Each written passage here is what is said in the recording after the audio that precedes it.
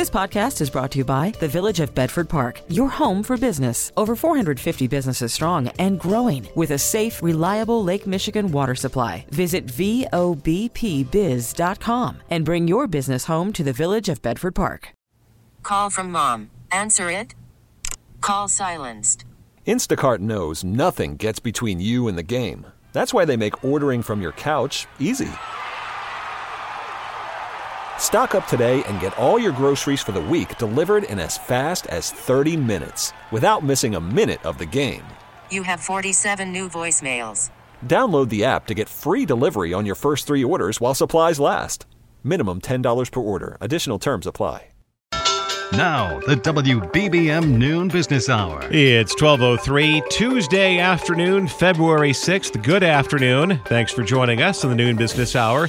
I'm Rob Hart. Today is Travel Tuesday, and it can be a challenge to plan a trip with multiple generations of family. We got some help in our next segment. But right now, talk of a new Bears stadium near the lakefront is renewing the discussion about a potential Super Bowl in Chicago. Let's get the latest on the possibilities from Greg Hines, columnist, Crane Chicago Business.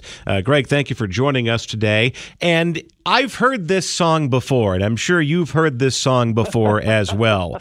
I seem to recall back in 2011, then Mayor Rahm Emanuel talking about the idea of renovating Soldier Field so it could be a host for a Super Bowl or an NCAA Final Four. And we're having this conversation once again 13 years later.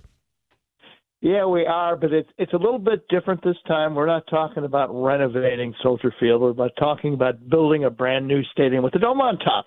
And the NFL tends to like those. If you look at their history, cities that have built dome stadiums tend to be rewarded within a year or two with a Super Bowl. So the commissioner of football was asked about this yesterday, and he said, well, if Chicago puts up a dome stadium, downtown or Arlington Heights, I'm not going to pick, we'd be real interested in them. And you're right about that. I mean, the fact they're playing the Super Bowl in Las Vegas on Sunday is proof that if you build it with a roof on top, Roger Goodell will come with the rest of the NFL. You build it and they will come. I mean, the fact of the matter is, it's Super Bowls. If you're in the tourism business or the restaurant business or whatever, you just salivate at the prospect of a Super Bowl because you're talking tens of thousands of big spending people blowing lots of money. It would be a huge pop. Probably for downtown Chicago more than the suburbs. I'm not sure if the suburbs could you could probably squeeze in those people, but it'd be a stretch. But this would be perfect for downtown Chicago, and it gives a little more push, I think, to what the Bears recently have seemed to suggest that while they haven't taken Arlington Heights off the board, they really want to go downtown. Now, this is going to be a multi-billion-dollar project to get a Bears stadium literally off the ground, and that is even before you factor in the cost of all the litigation and all of the things that have to go right for a Bears stadium to be built if they are really thinking about building south of Soldier Field. But when you do the math and it's all said and done, the expense of building the stadium and clearing the site and getting all that stuff ready, is that offset by the tourism dollars that flow into the city during a Super Bowl or an NCAA Final Four? Well, the team certainly will argue yes, that if it decides to do this, and being able to dangle the prospect of a Super Bowl certainly won't hurt its case any. But I haven't done a fiscal analysis. I'm sure the guys with the sharp pencils will sit down and figure it out. There's arguments back and forth for years about whether stadiums are worth the public investment or not. But having a nice big shiny object, be it a Super Bowl or an NCAA Final Four or other kind of big events, sure helps. And the fact that even the Commissioner, Roger Goodell, said there were productive conversations taking place with City Hall, does that kind of change the nature of where this is going? Does it seem a lot more real than other proposals like the one we talked about back in 2011? Yeah, it adds, I think, more credibility to the story that we put out a few days ago that the Bears now have changed their focus from Arlington Heights to the lakefront. When you say that I've talked to the mayor and I had a good conversation and he's interested, that seems to bump it up a little bit in the possibility level. I mean, this game is probably in the second or third quarter. We're far from scoring in terms of making a final decision here, but it makes it look a little more real. Greg Hines, columnist, Crane Chicago Business. Thank you for joining us today. Coming up, making a multi-generational trip fun for all. Information to make cash and save cash. The WBBM Noon Business Hour continues. It's Travel Tuesday, and in this segment, we're discussing strategies to make a trip with parents, kids, and grandparents work for everybody. We welcome in Cindy Richards, editor-in-chief of SheBuysTravel.com in Chicago. Cindy, thank you for joining us today. And when it comes to these multi-generational trips, when they want to plan one and book one, who is the party taking the lead? Is it the grandparent or is it the parent? You know what? It depends on the family, I think. It's not so much about who's taking the lead as about having some difficult conversations, I think. And the toughest things are first scheduling, especially if you're dealing with families that have kids in school. Got to work around school vacations and worker vacations. And then the really big thing is money, right? If grandma and grandpa are going to pay for the whole thing, then they get a lot more control over what happens. You know, he who pays gets to make some decisions. But if it's, hey, we're going to do this big family reunion and we're going to do this big trip and everybody's going to pay their own way, then you have to be cognizant of individual family budgets. Maybe some family can afford to stay at the Ritz, but another family can't. So you want to find some sort of a mid-range kind of place or you rent a big beach house and, grandma and grandpa pay for the rent and then everybody, pays for their own food and activities and things. What is the most common form of a multi-generational family trip? Is it that beach house or lake house and everybody just kind of hangs out? Is it the trip to Disney World, or is it like the grand tour of Europe? Oh, wow. Well, I think it depends on the family. And I think for some families, a grand tour of Europe is the way to go. But I think, for your average family, what I think works really, really well are places that are kind of all-inclusive. So either an actual all-inclusive in Mexico where there's all kinds of planned events and everybody gets their own room and the food is already there and it's already included. So you just, you come and go, you do your own thing, you come together for dinner. Or a cruise, which is, as a friend of mine calls it, an all-inclusive on the water. It's the same kind of thing. Everybody gets their own space, so if they need to have a little alone time, they can do it. And the food is there. No one has to work. No one has to cook. No one has to clean up. But, I've done it with my family lots of different ways. We've done a cruise. We've done an all-inclusive. We've done a beach house. And it's just, if you're doing a beach house, you hope that there's somebody there that really loves to cook. That wouldn't be me. I don't mind cleaning up, but I don't want to have to make a meal for 12 people. We're talking to Cindy Richards, editor-in-chief, SheBuysTravel.com in Chicago, about planning a multi-generational family trip in which the family is all on speaking terms when that trip is over. What's a good balance between everybody does something together versus different people do their own thing? Well, I think that's a really important part of planning a multi-gen vacation is to make sure that there is time for people to do their own thing and to have, it's really all about communication before you go, what you said about speaking to each other when it's over. The point of being together is to celebrate the fact that you love each other, right? So you don't want people getting mad because they couldn't afford something or they did something they didn't want to do. So I think it's really important to have lots of things that are optional and only a few things that are required. I think, spend the day doing what you want, but everybody's here for dinner at 6 and we're going to, spend the evening together watching a movie, playing games, doing whatever. Or, there's one activity during the day that everyone is sort of expected to show up at, but otherwise you kind of get to do what you want. But again, he who pays often gets to make the rules. And then very quickly, I want to ask you about etiquette. When is a good time to offer to pay for something, and when is a good time just to say thank you as well? Oh, I think it's always important to say thank you. Every good family does. We learned that when we're little. And I think the money thing is a really important conversation to have up front where you figure out what works for your family. Everybody puts some money in, one person pays. whatever's the right thing for your family, as long as you're talking about it and you've all agreed before you go.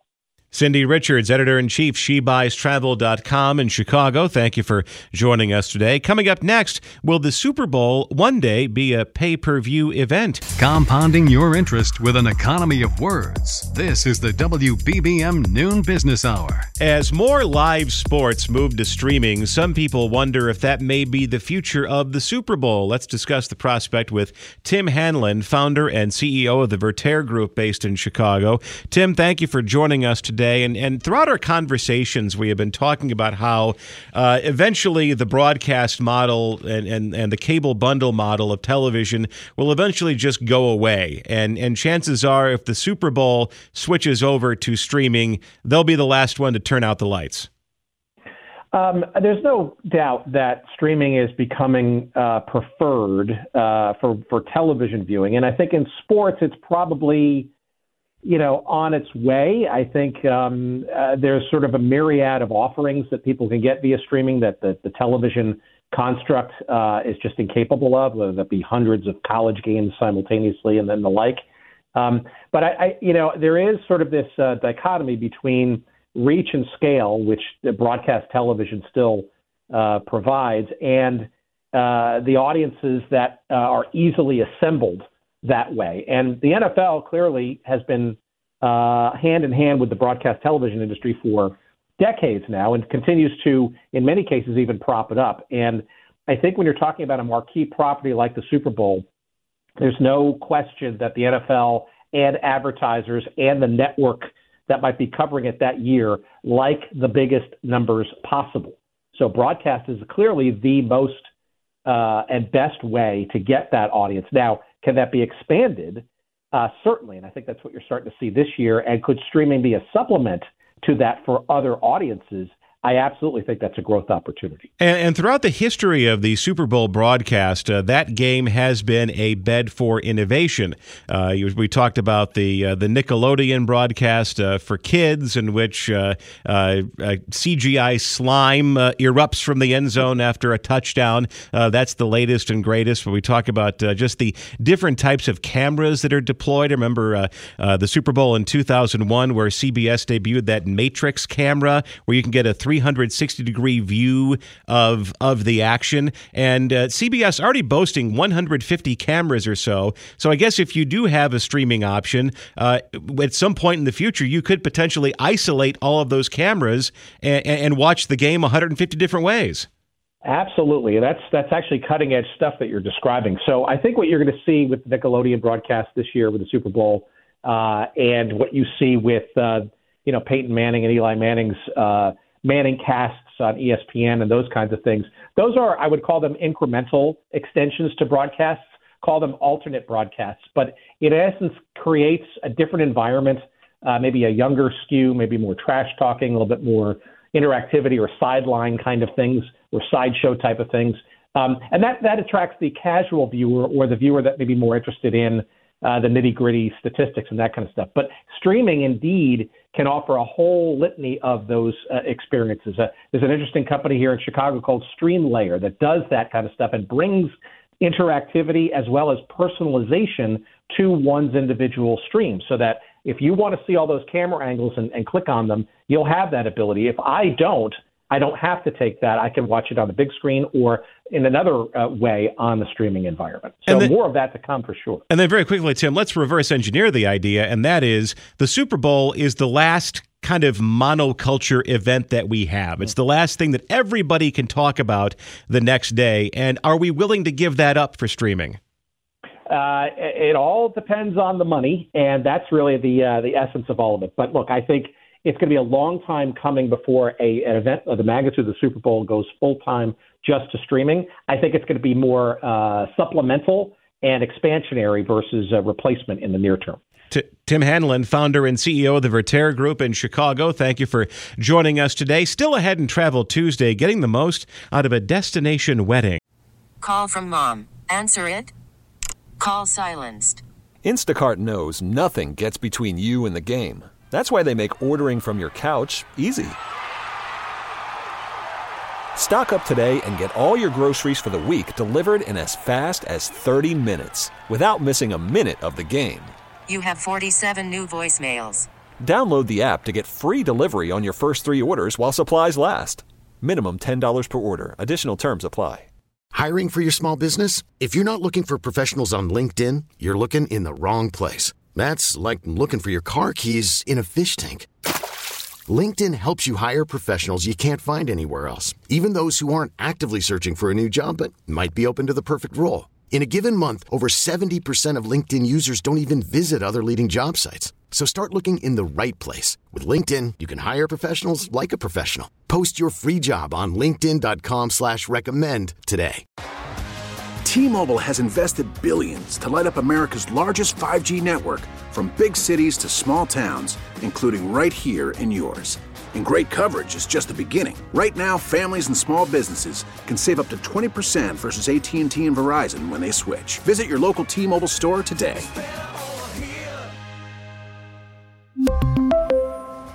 Plan savings with 3 lines of T-Mobile Essentials versus comparable available plans. Plan features and taxes and fees may vary.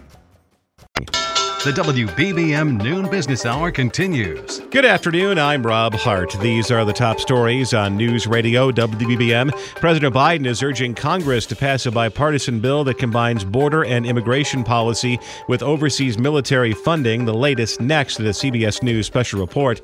A federal appellate court issues its ruling on former President Trump's claim that he's immune from prosecution for actions following his 2020 election defeat. The 3-judge panel says he is, in fact, not immune. In Travel Tuesday, strategies to make the most out of a destination wedding, and tech giant Meta says it's working to label images created with artificial intelligence.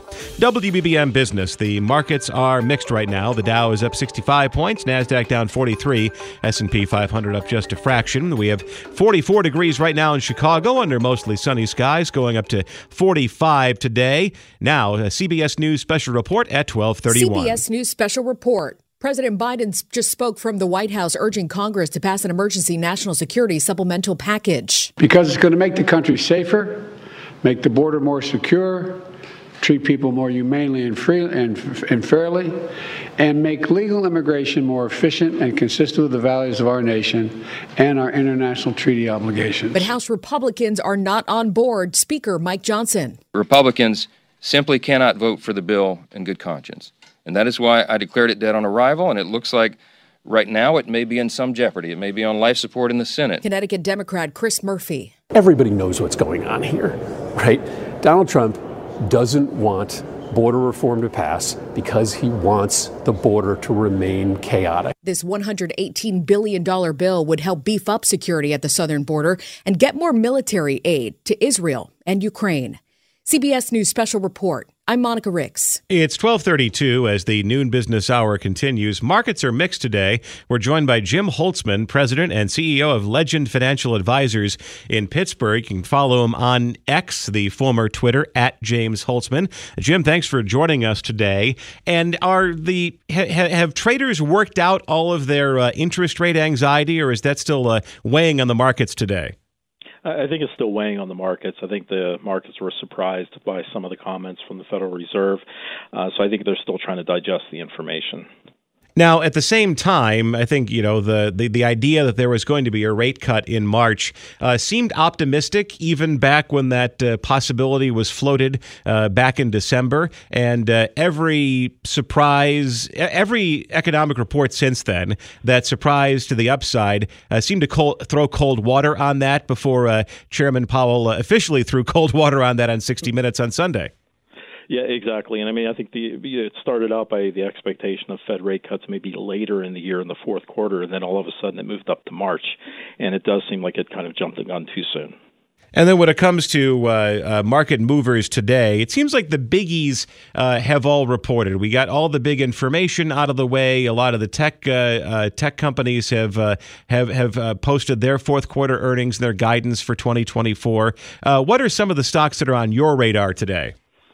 Well, I think just watching some of the Magnificent Seven stocks always seem to be at the front of the headlines. They're driving so much of the markets right now that you have to pay attention to that, because that really interprets the overall health of the markets, because the Magnificent Seven's making up about 40% of the return so far this year on the S&P 500. So those ones are really a watch in terms of where the market is heading. And it seems like inside that Magnificent Seven, you have a super duper 4, exemplary 4. We'll workshop a name for it, but Amazon, Meta, Microsoft, and NVIDIA accounting for 3/4 of the S&P's total return for 24 so far. It's surprising coming out of last year where the numbers were so high as well. For those 4 stocks or even the Magnificent Seven overall, it was about 60% of the return from last year. So it's a little bit more of the same at this point. And then where does history come in? Because you would see these pieces of analysis that say historically, this month in this year is always weak no matter what. And it seems historically February in an election year, for whatever reason, tends to be kind of soft. And is that showing up so far? I think it is, and I think, with the interest rate, the news with the interest rates not getting cut in March, that being committed, I think that's going to further calm some of that eventually, but it's going to take a few more days for the markets to digest it. And then when just talking about the interest rate environment, it seems like we swing back and forth between what is good as far as interest rates are concerned and what is bad as far as interest rates are concerned. What is an interest rate cut that is good news, and what is an interest rate cut that would be bad news? Obviously, an interest rate cut in response to rapidly deteriorating economic conditions would be bad. But it seems like in this situation, the reason why a cut gets pushed into the future is that the economy is stronger than most people anticipated. That's exactly right. And it's counterintuitive when you first hear that news, but that's exactly how it works. And that's traditionally been the case. Jim Holtzman, President and CEO of Legend Financial Advisors in Pittsburgh. Thank you for joining us today. Get more of his thoughts on Twitter or X at James Holtzman. Coming up next in Travel Tuesday, tips for planning a destination wedding. The WBBM Noon Business Hour continues. It's Travel Tuesday, and this afternoon we're putting the spotlight on destination weddings and strategies to make it a success. Let's get some help from Juliet Huddy, travel vlogger, curator at JetSetJulietTravels.com. Also check out her YouTube channel, Jet Set Juliet, and on X at Jet Set Juliet. But right now, she's on the Noon Business Hour. Thank you for joining us today. Now, let's kind of define what a destination wedding is, because I went to a wedding in Beacon, New York 2 years ago. Yes. Lovely town. It's a great town. I mean, you can ride up the Metro North, up the Hudson River. It's a beautiful sights along the way. And of course, you can take in the vast cornucopia of smells in New York as you take the bus from LaGuardia to the train. So it's quite the experience. Yes. But they got married in Beacon because they live in Brooklyn, and it was a destination wedding to us, but not to them. So what's the definition of a destination wedding? Well, a destination wedding pretty much is it's when you want to create an experience over the course of several days for your wedding with lots of activities for everyone, as opposed to just 4 to 6 hours at one venue. That's a destination wedding, and that's a great choice if that's what you want to do. But first of all, let's just say I'm fairly savvy when it comes to weddings, as I've had a few, including I actually had one destination wedding. So I do know firsthand what to expect. And there are just some basic things, Rob, that you have to consider before you book so that you don't get burned. One of the big questions is just simply ask yourself, is a destination wedding even right for us? One of my colleagues who specializes in destination weddings always asks the bride and the groom separately if their future spouse is a control freak. Because if you're a control freak, a destination wedding is a nightmare. You're going to be asked to choose the flowers, the linens, the table setup, the food, all of that. I mean, unless you're planning on making a trip down in person to do all this, all of that has to be done from either pictures or video. And if that freaks you out, a destination wedding is not for you. Planning a wedding is very stressful. You don't want to increase the potential for disaster. Another thing is ask yourself why you want a destination wedding. Like I said, if you want to create an experience over several days versus just a few hours at one venue, then yeah, a destination wedding is great. If you want to increase the chances that everyone on your guest list shows up, a destination wedding is a terrible choice. Because really, I mean, if you want to control the size of your wedding, maybe you want to invite a lot of people, but you can't really afford to pay for all of them, you might want to consider a destination wedding. Because let's face it, not everybody is going to be able to show up or wants to show up on their vacation time, their limited vacation time for your wedding. No offense. So a destination wedding kind of ensures that people that are the most meaningful to you will most likely show up. I say definitely if you want to book a destination wedding, if you want to save money, that's the way to go. According to the website, The Knot, it's a wedding website, the average cost, listen to this is crazy, of a wedding here in the U.S., and I'm not talking about Chicago or New York or L.A., I'm talking average. The average wedding in the U.S. costs $25,000 to $45,000. That's just the average. The average destination wedding costs between $12,000 and $18,000. And the reason is that it's typically cheaper because hotels and resorts reward brides and grooms for bringing a ton of guests their way. And they do this by throwing in lots of extra perks and amenities. So you'll have not only the venue and the food and the drinks, but you'll have maybe the rehearsal dinner paid for, your suite, the flowers, even the wedding planner included in your package price. And then, that's a big deal. How has, what's the state of destination weddings now? Because I know COVID scrambled the plans for so many people, and it forced people to reschedule or get married on a Friday or a Sunday or whatever date was available. And did that extend to destination weddings, or do people have destination weddings because then they can actually get the date they want? It's like, if you want to have that Saturday, that's fine, but you keep in mind you're getting married next to an active volcano, that kind of thing. Well, yeah, all of that stuff comes into play. And I have to say, because people were just, they just were denied for 2 years because of COVID, they're excited to get out there and they want to travel, and destination weddings are very hot. I think it's really important, and I say this not to push myself, but it is important to hire a professional. I wouldn't tell you to do this if I didn't think it was crucial to hire a travel expert to help you with the logistics. You're going to have the hotel or the resort's wedding planner for the destination portion of it. But trying to coordinate 20 to 50 to 100 guests, getting there is brutal. A travel agent or a consultant will help you get better rates, make sure everything goes smoothly. You don't want to show up 2 days before your wedding not realizing that your destination requires a blood test 72 hours in advance. You just blew it. You want to make sure you're clear on whether this is a legal or a symbolic wedding. I mean, my husband and I were planning on getting married in Italy, but the ceremony there for non-Italian residents is symbolic. You have to first go to the city hall to get legally married. And we wanted it to be like, Juliet, John, you are married. And we wanted that to be the legal thing. So we just decided to get married here. But all of that stuff needs to be considered. And that's why you really have to do your due diligence in picking a destination wedding choice and who's going to be helping you with it. Yes, it can't always be Emily in Paris. Juliet Huddy, travel vlogger and curator at JetSetJulietTravels.com. Thank you for joining us today. Join us at this time tomorrow for Personal Finance Wednesday. And still to come, an effort to identify images so users know they're AI generated. Money Talks as the WBBM Noon Business Hour continues. Facebook parent company Meta says it will add labels to images that have been generated by artificial intelligence. We're joined by Ina Fried, Chief Technology Correspondent for the news site Axios, based in San Francisco. Ina, thank you for joining us today. And so far, I have to say, Ina, I have not been impressed with the quality of AI images so far. There's a great deal of fear about deep fakes, especially coming up in an election year. But right now, it seems there are dead giveaways that something has been generated by AI even before the labels come in. Strange-looking fingers and possibly people with 3 arms. Yeah, I mean, certainly if you see a photo of somebody that's supposedly a supporter of a candidate and they have 3 arms, that's a big red flag. I do think the technology is going to be increasingly successful at looking real. It's just the kind of thing that the AI technology is good at, especially when you have somebody who speaks as often as the political candidates.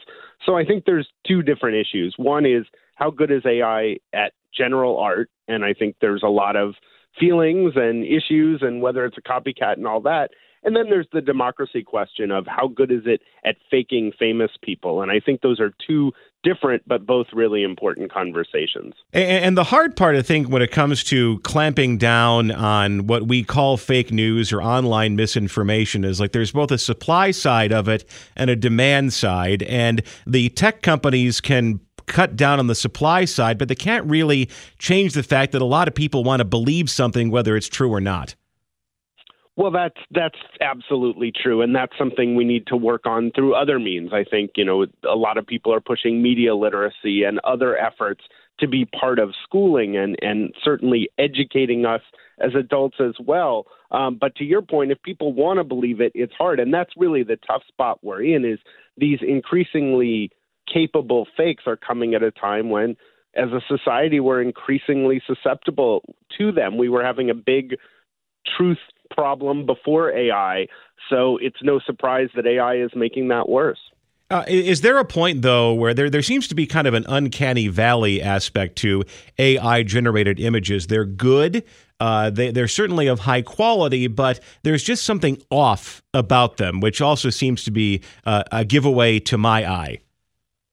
I think there is when you're talking about art that's generated from scratch from AI. I think one of the challenges that is here is if what you're talking about is editing, if what you're talking about is making somebody real appear to say something they never said, the technology is better than, for example, what I get when I typed a prompt into Midjourney or Adobe Firefly or something else, because you have the original source material and so much of it, particularly if we're talking about Biden or Trump or some other famous celebrity. The technology to make them say something they never said is more than uncanny valley good. Whereas, again, if it's you or me creating art, there's still a chance we create a third arm. Ina Fried, Chief Technology Correspondent for the news site Axios, based in San Francisco. Thank you for joining us today. We really need new phones. T-Mobile will cover the cost of 4 amazing new iPhone 15s, and each line is only $25 a month. New iPhone 15s? It's better over here. Only at T-Mobile, get 4 iPhone 15s on us and 4 lines for $25 per line per month with eligible trade-in when you switch. Minimum of 4 lines for $25 per line per month with autopay discount using debit or bank account. $5 more per line without autopay, plus taxes and fees. Phone fee at 24 monthly bill credits for well-qualified customers. Contact us before canceling account to continue bill credits or credit stop and balance on required finance agreement due. $35 per line connection charge applies. See T-Mobile.com. Baseball is back, and so is MLB.tv. Watch every out-of-market, regular season game on your favorite streaming devices. Anywhere, anytime, all season long. Follow the action live or on demand. Track 4 games at once with multi-view mode and catch up with in-game highlights. Plus, original programs, minor league broadcasts, and local pre- and post-game shows. Go to MLB.tv to start your free trial today. Blackout and other restrictions apply. Major League Baseball trademarks used with permission.